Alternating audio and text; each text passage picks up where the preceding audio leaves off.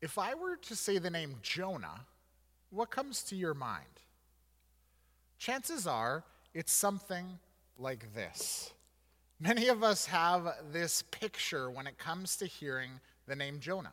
We think of the story of Jonah and the big fish, or Jonah and the whale, and we picture this almost fairy tale like story about some guy who disobeys God and ends up getting swallowed by a big fish only to be spit out a few days later.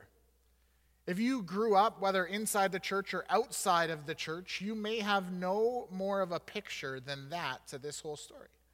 If you grew up in the church, whether it was from the 70s to early 2000s, there's a good chance that if you went to Sunday school, you saw this very flannel graph, and this is all that you have etched into your mind.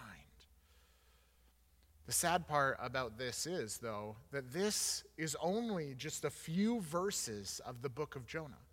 The book of Jonah is 4 chapters, and it's rich and complex. It challenges us to think about all sorts of different things about our lives and who God is and our interaction with him in response to the things that he calls us to. Over the next 4 Sundays, we're going to be looking at this book of Jonah, and we're going to be asking ourselves all sorts of questions in response to these deep and important questions.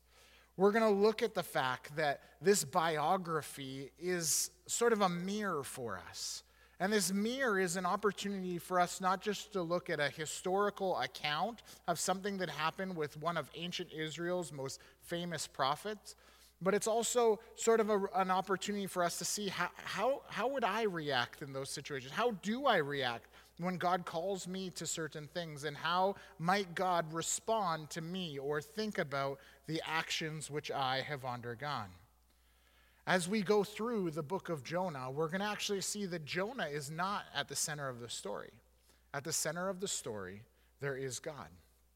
If you know the story, you know that it is God who calls Jonah to go to Nineveh. It is God who sends the storm when Jonah disobeys. It's God who sends the fish when Jonah's thrown overboard. It's God who is the center of Jonah's prayer. It's God who ends up sending Jonah a second time. It's God who removes his wrath off of a city that deserves punishment. It is God who counters what Jonah's attitude is at the end of the book. Now, if you have not studied this book, or maybe all that you have in mind is that flannel graph image, don't worry. As we go through the next 4 weeks, we're going to look at all of these things in depth to ask ourselves those big questions. As we run through all of this, we're going to pick up on a few important themes. One of those themes is that God cares about how we relate to others, even if they are nothing like us, or even if we actually have issues with them. We're going to look at the idea that God uses imperfect people and that he accomplishes his plans through them or in spite of them. We're also going to wrestle with this idea that we serve a God who has this balance of both justice and mercy. There's so much in store as we walk through this story. So if you've got a Bible, I'd encourage you to turn with me to Jonah chapter 1. And today we're going to be looking at verses 1 to 16. Now I know that's only going to leave one verse at the end of chapter 1, but we're going to use that as our springboard for next week. Now, there's no shame, by the way, that this is a small book, so if you don't know where it is in your Bible, go to the table of contents or pull it up on your phone because it's easier to find that way. But either way, turn with me to Jonah chapter 1, where we're going to look at verses 1 to 16. Let's see what it has to say. It says, "The word of the Lord came to Jonah, son of Amittai. And God said this, 'Go to the great city of Nineveh and preach against it, because its wickedness has come up before me.' But Jonah ran away from the Lord and headed for Tarshish. He went down to Joppa, where he found a ship bound for that port. After paying the fare, he went aboard and sailed for Tarshish to flee from the Lord. The Lord sent a great wind on the sea, and such a violent storm arose that the ship threatened to break up. All the sailors were afraid, and each cried out to their own God, and they threw the cargo into the sea to lighten the ship. But Jonah had gone below deck, where he lay down and fell asleep. The captain went to him and said, 'How can you sleep? Get up and call on your God. Maybe he will take notice of us so that we will not perish." Then the sailors said to each other, "Come, let us cast lots to find out who is responsible for this calamity." They cast lots, and the lot fell on Jonah. So they asked him, "Tell us, who is responsible for making all this trouble for us? What kind of work do you do? Where do you come from? What's your country? From what people are you?" Jonah answered, "I am a Hebrew, and I worship the Lord, the God of heaven, who made the sea and the dry land." This terrified them, and they asked, "What have you done?" Because they knew he was running away from the Lord, because he had already told them so. The sea was getting rougher and rougher, so they asked him, "What should we do to you to make the sea calm down for us?" "Pick me up and throw me into the sea," he replied, "and it will become calm. I know that it is my fault that this great storm has come upon you." Instead, the men did their best to row back to land, but they could not, because the sea grew even wilder than before. Then they cried out to the Lord, "Please, Lord, do not let us die for taking this man's life. Do not hold us accountable for killing an innocent man, for you, Lord, have done as you pleased." Then they took Jonah and threw him overboard, and the raging sea grew calm. At this, the men greatly feared the Lord, and they offered a sacrifice to him and made vows. So as we come into the scene of the opening of the book of Jonah, we've got this guy, a guy named Jonah, and he's told by God to go to the city of Nineveh. And he's supposed to go there and preach this message of God's looking down upon them with wrath because of what they are doing, how they are living. And God wants him to go and preach this message. So what does Jonah do? Well, he gets up and he runs in the exact opposite direction.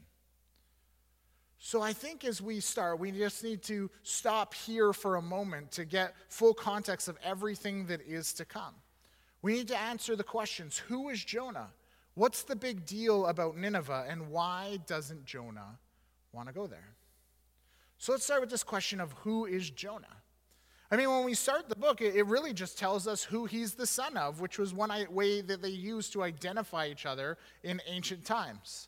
But this is really important because it gives us a clue that the earliest readers of the book of Jonah, the people who first heard the story, would have had this understanding of who he was. It tells us that he must have been someone influential. In fact, we actually see Jonah appear elsewhere in the Bible. In 2 Kings chapter 14, we get a small glimpse into who he is.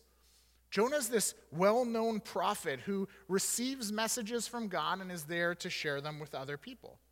Original readers of the story of him, or people who knew what happened in that account of 2 Kings, would have known that Jonah was this sort of nationalistic prophet. He really believed that the nation of Israel should be a dominant force, and so he supported one king's aggressive military policy and actions. Jonah would have been seen and known as a patriot who puts Israel first and foremost. And so that tells us that we already are starting off on an interesting note, because God calls someone who puts Israel first to go to a place that's not part of the nation of Israel.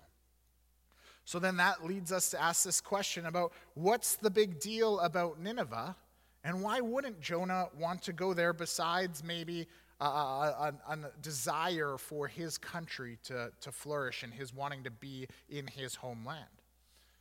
Well, as we study history, we come to know that Nineveh is the capital of the Assyrian Empire at the time. And the Assyrians were one of the most brutal of all ancient empires. I mean, these guys took cruelty to the furthest extent that you could think of. They would take everything to the extreme. The emperors would have their throne rooms lined with pictures of decapitations and disembowelments. The soldiers would commit these cruel acts. For instance, one of the most popular things for them to do to humiliate leaders of foreign enemies would be to cut off one arm and both legs of each of those leaders, and then to have people do a processional. They would walk by and shake the one remaining hand of a man as they would die. These people took cruelty to the furthest extent that they could. And I'm not even sharing the worst of the parts. And so this nation of Assyria, this ruling capital city of Nineveh, was a place that was sort of the hub of this awful empire. And they were neighboring to Israel. And in fact, we see that they weren't just a neighbor who was mean when they were on campaigns of expanding their empire, but they were cruel to even those countries that they just sat next to. At the time of Jonah, the nation of Assyria was extorting the nation of Israel. They would ask for these crazy tributes to come in, huge amounts of wealth. They said, if you give us this, then we'll leave you alone. They were blackmailing them. They were kind of holding them over the fire. We know as we look at history that eventually Assyria just gives up on this and will come and invade the nation of Israel. And so we can understand that if Jonah is this prophet who's for Israel first, and he sees this city on the outside, who is the capital of this empire, who he would have a ton of disdain for, he would go, well, why would I want to go there? And you know what? I think that as we see Jonah's response, it's easy to sort of identify with what he's thinking. He probably goes, God, I don't get this. We're your chosen people, so why them? Why am I supposed to go share with them the news about who you are? Because they are so awful to the people you say you love. When Jonah decides to run away, he doesn't just question God's decisions, but he questions God. He asks, well, how can God be wise and good? As we go through the book and we see some of Jonah's interactions and conversations with God in prayer, we're going to see that he reveals more, but ultimately we will see that there is a lack of trust in who God is. Now, you might never have experienced the call of God for you to go love people who you hate.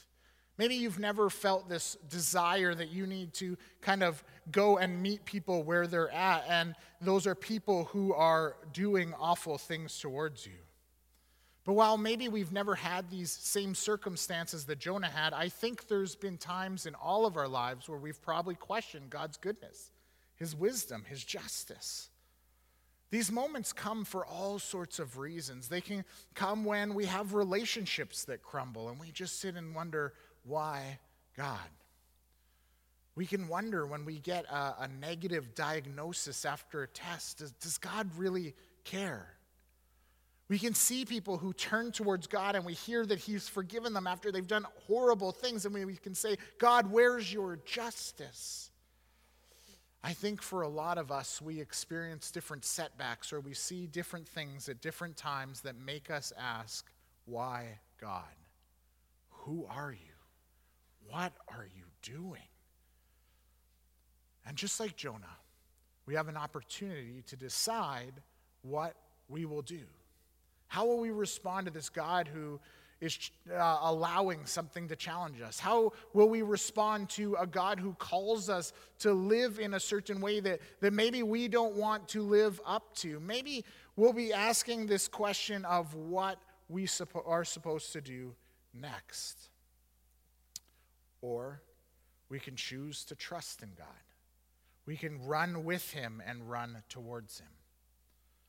Now, of course, as we look at the story of Jonah, we see right away in verse 3 what he does. When Jonah is challenged by the word of God, we see that Jonah ran away from the Lord and headed for Tarshish. He went down to Joppa, where he found a ship bound for that port, and after paying the fare, he went aboard and sailed for Tarshish to flee from God. So what we know, if we were to pull out a map, is that we sort of have Nineveh up over here. It's sort of to the northeast of where Jonah is, and then to the far outermost west is this town of Tarshish. Tarshish was on the outer rim of what the Israelites knew of the world at the time. And so what Jonah does when he feels challenged by God is he says, you know what, I'm done with this. I am going to get out of here. But not only am I just going to get out of where I am, I'm going to run as far away as I can from where God is calling me to. And what happens with that? Well, we see that it doesn't work all that well for him. In verse 4 and 5, we see that because of Jonah's action, God sends this great wind on the sea, and this violent storm rises up, and the ship that Jonah is on threatens to break up. This is such an incredible storm that it says that all the sailors were afraid, and each one cried out to their own God, and they threw the cargo in the sea just to lighten the ship. They don't want it to go down. What I want us to notice this morning as we study God's word here and look at the account of what Jonah did is to consider the fact that how we choose to live as followers of Jesus, how we choose to react what God calls us to, matters. These things matter to God, and it matters to others. And I think this is especially important considering where we are as a church right now. We've just studied the Sermon on the Mount, and we've spent months looking at how Jesus calls his people to live their lives. We've looked at what we should be all about the way that we should live for God's glory and for the flourishing of humanity. As we've wrestled through these texts last week, when we looked at the close of it, we wrestled with this fact that God gives us a warning that we need to put these things into practice. Jonah here goes on and illustrates what happens when we don't. What happens when we don't choose to follow God, and what happens when we do? And we'll see both of those things happen here at first where Jonah doesn't, and later on in the book where we see that he does respond in the way that God calls him to. As we've been studying God's word together as a church, as hopefully you have been wrestling with your walk with God over the last number of months, as we've been growing together in community groups, I think that a lot of us have probably come to these places where we know that there's things that we should do as followers of Jesus that we've said no to. Or maybe there's things that have come up and we know that that would be beneficial, but we've said, you know what, I've got so much on my plate, I'm going to put that on the back burner. Maybe there's even some of us who feel like Jonah and that we're actually running away from God's call because for some reason we're scared. And these things can look like a whole bunch of different things. For some of us, we know that there's maybe a spiritual discipline that we need to incorporate if we want to grow, but we say we're too busy or too tired. Maybe there's a conversation that you're supposed to have with someone, and you say, either because you don't like them or aren't close to them, that you say you want to keep them at arm's length, or maybe they're really close to you and you're scared you'll embarrass yourself or trip over your words or do the wrong thing, so you keep at a distance. There's some of us, I believe, who probably feel like we're called to reach out to a certain people group, whether that's in our community or around the world, and we say, well, maybe that's what God's calling me to, but not yet, or I'm not ready, or I don't really want to because of my comfort. I'll tell you that if that is where you are at today, you need to listen to the story of Jonah. You need to see how one man's story can illustrate for you the consequences of your rebellion or your inaction. When Jonah decides to reject the option of trusting God and going where he's called, a storm comes about in his life. But that storm doesn't just impact Jonah, but it impacts the community around him. The reality is that when we sin, when we disobey God, sometimes storms come with those decisions. Now, I want to be careful up front because I'm not saying that everything bad that ever happens comes from God. In fact, much of what comes just comes from the state that we live in as this broken world that is just had havoc wreaked on it by sin. And we got to look at this in context because we know elsewhere, like in the book of Job, that sometimes bad things happen to good people who are trying to serve and worship God. But we also have to understand what we see depicted here in Jonah. Tim Keller summarizes it saying this. He says, "The Bible does not say that every difficulty is the result of sin, but it does teach that every sin will bring you into difficulty.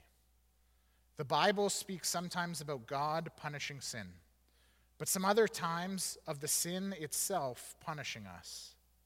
Both are true at once. All sin has a storm attached to it." Anytime we choose to disobey God or resist what his Spirit's trying to do with us in life, we enter into difficulty.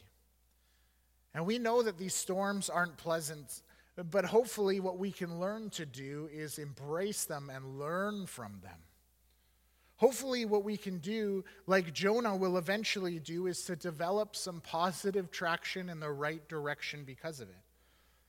If you're experiencing a storm right now and you know that it's linked to your resistance against God, I hope that you will decide to cling to him, to turn to him, to ask for his mercy, to respond with a level of humility, a greater sense of self-control and discipline, that you would admit to where you have gone wrong and that you would turn your life and orient it towards what he is calling you to. Let us learn from the example of Jonah. What's the right response? It's to give ourselves over to what God calls us to.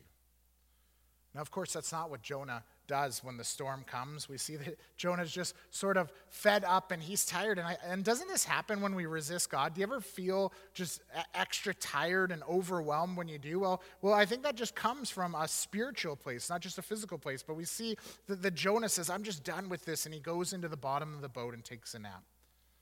And so now what's happened is that there's this storm raging, and it's not just Jonah dealing with it in the bottom of the boat, but it's all of these sailors from Joppa. And so these people are impacted by what Jonah has decided. And we're told that the sailors try to lighten the load. They dump the precious cargo overboard. They speak to their gods, and they reach out for anything that could solve their problem. I think this is an interesting thing because what God does is he uses this situation to draw other people towards him. These men on the sailboats are the ones who are looking for what is right. It's the storm that makes them realize that they need God. These are experienced sailors. They know something's up. They know that this is beyond just nature at its worst, but instead there's something bigger. And so ironically, while God was sending Jonah to push people towards him, it's other people that will end up experiencing God and then pushing Jonah to God. We read about this all in verses 6 to 10. We read, the captain went to him and said, how can you go to sleep? Get up, call on your God. Maybe he will take notice of us so that we will not perish. Then the sailors said to each other, come, let us cast lots to find out who is responsible for this calamity. They cast lots, and the lot fell on Jonah.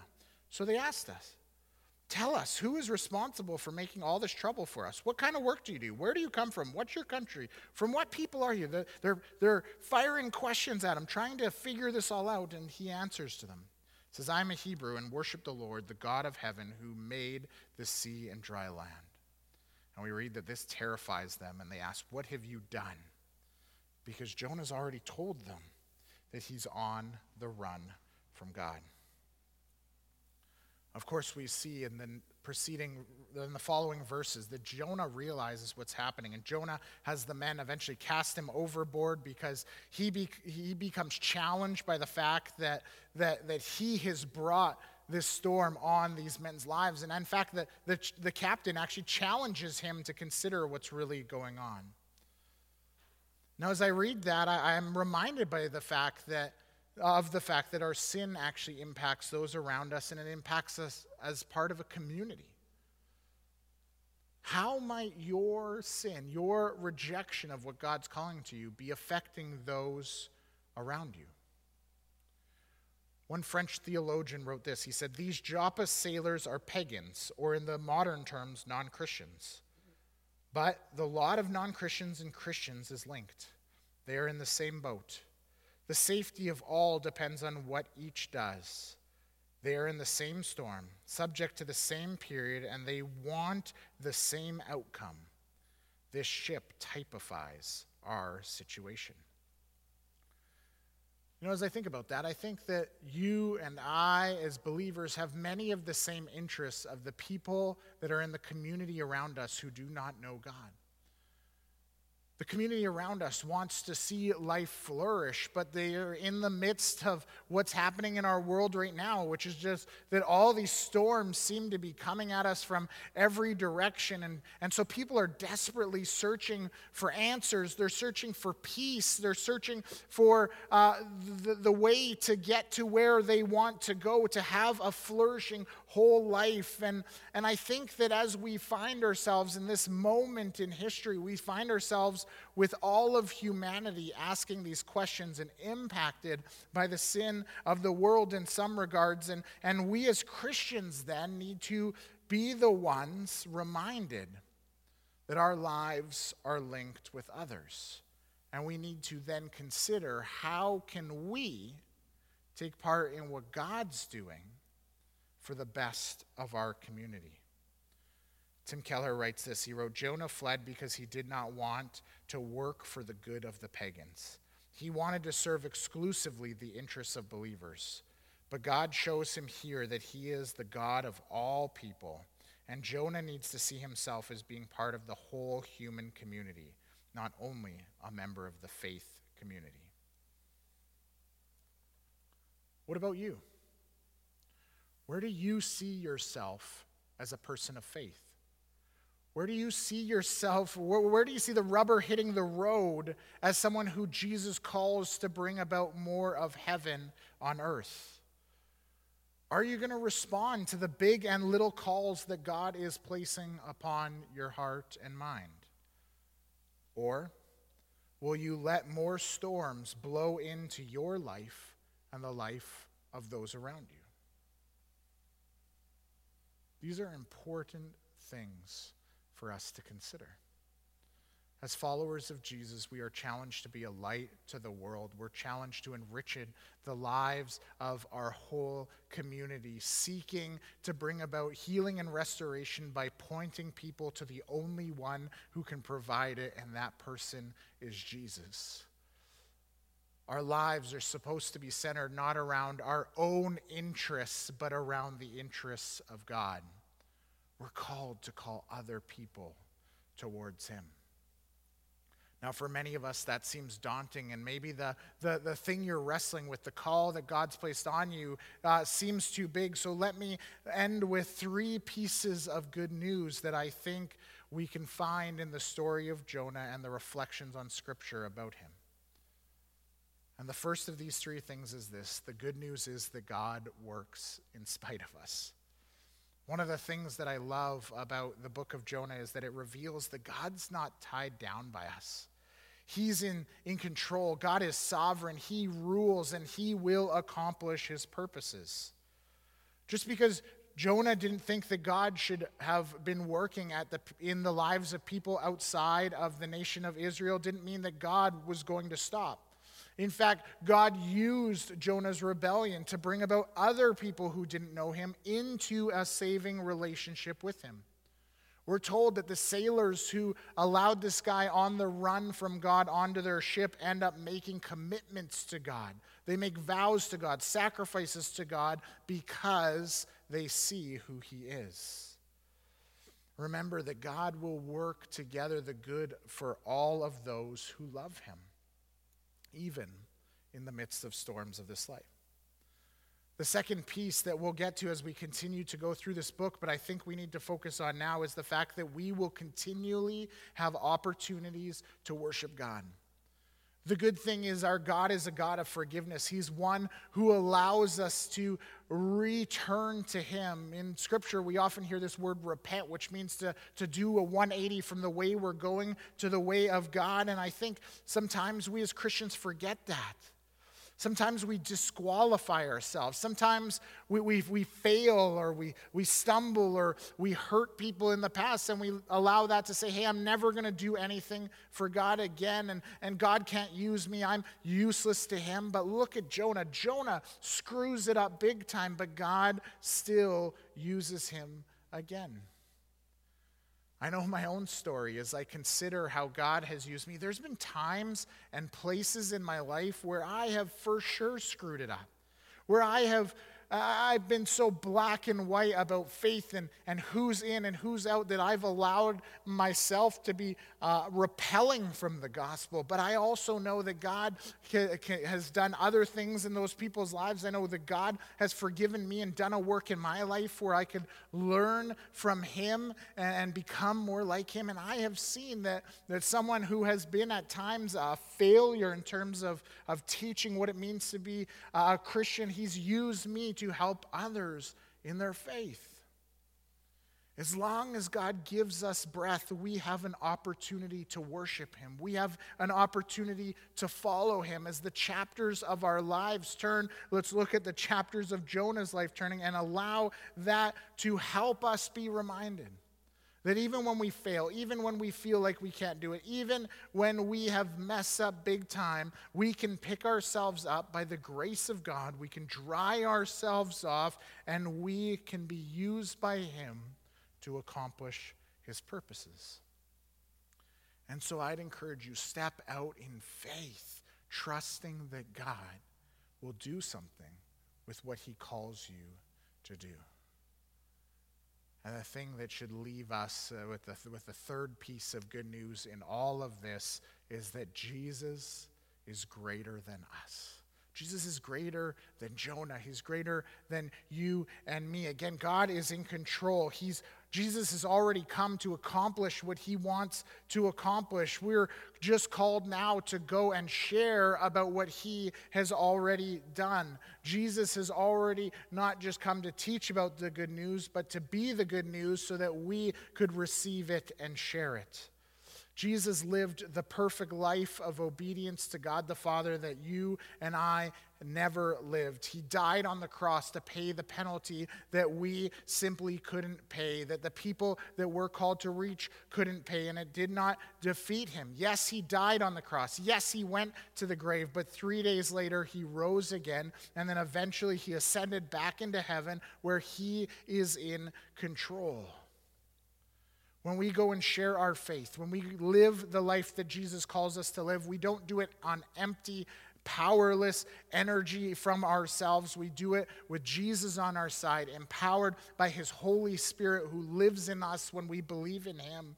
And so today what we need to do is stand up and ask ourselves, what is the response God wants from me today as he calls me forward in my life of faith? If you know you have been resisting, listen to the experience of Jonah. Stop resisting. Trust in the power and presence of the God of the universe who is in relationship with you, who wants to work through you, who invites you in. Don't let comfort or apathy or disdain of people or fear of looking silly stop you from living the life Jesus calls you to. God cares how we respond to his call, and it will impact not just us, but the life of others. So let us live as truly passionate followers of Jesus. Let's pray. Heavenly Father, we do want to see more of your kingdom come. We want to see more of your will be done in Abbotsford and our surrounding communities as it is in heaven. God, I know that for myself and for everyone here who is a follower of you, God, you have next steps of faith that you want us to take. God, would you speak to us? Would you reveal to us what those are? Lord God, if we aren't sure, would we not rest until we have that answer? And then, Lord God, will we rest in trust of what you call us to do, and would we step out in faith?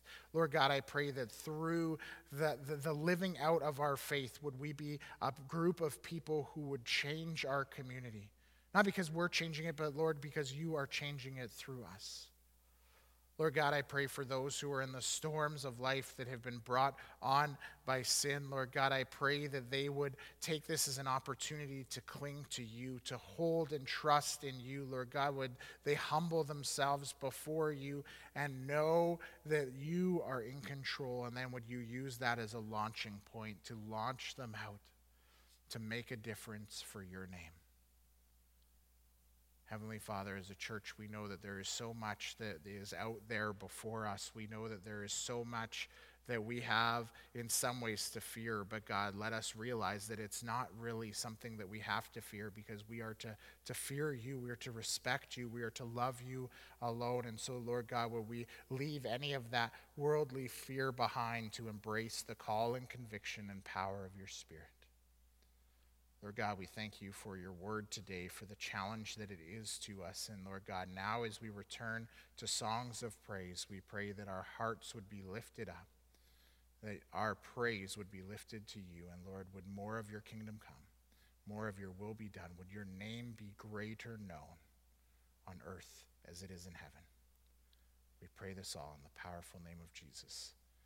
Amen.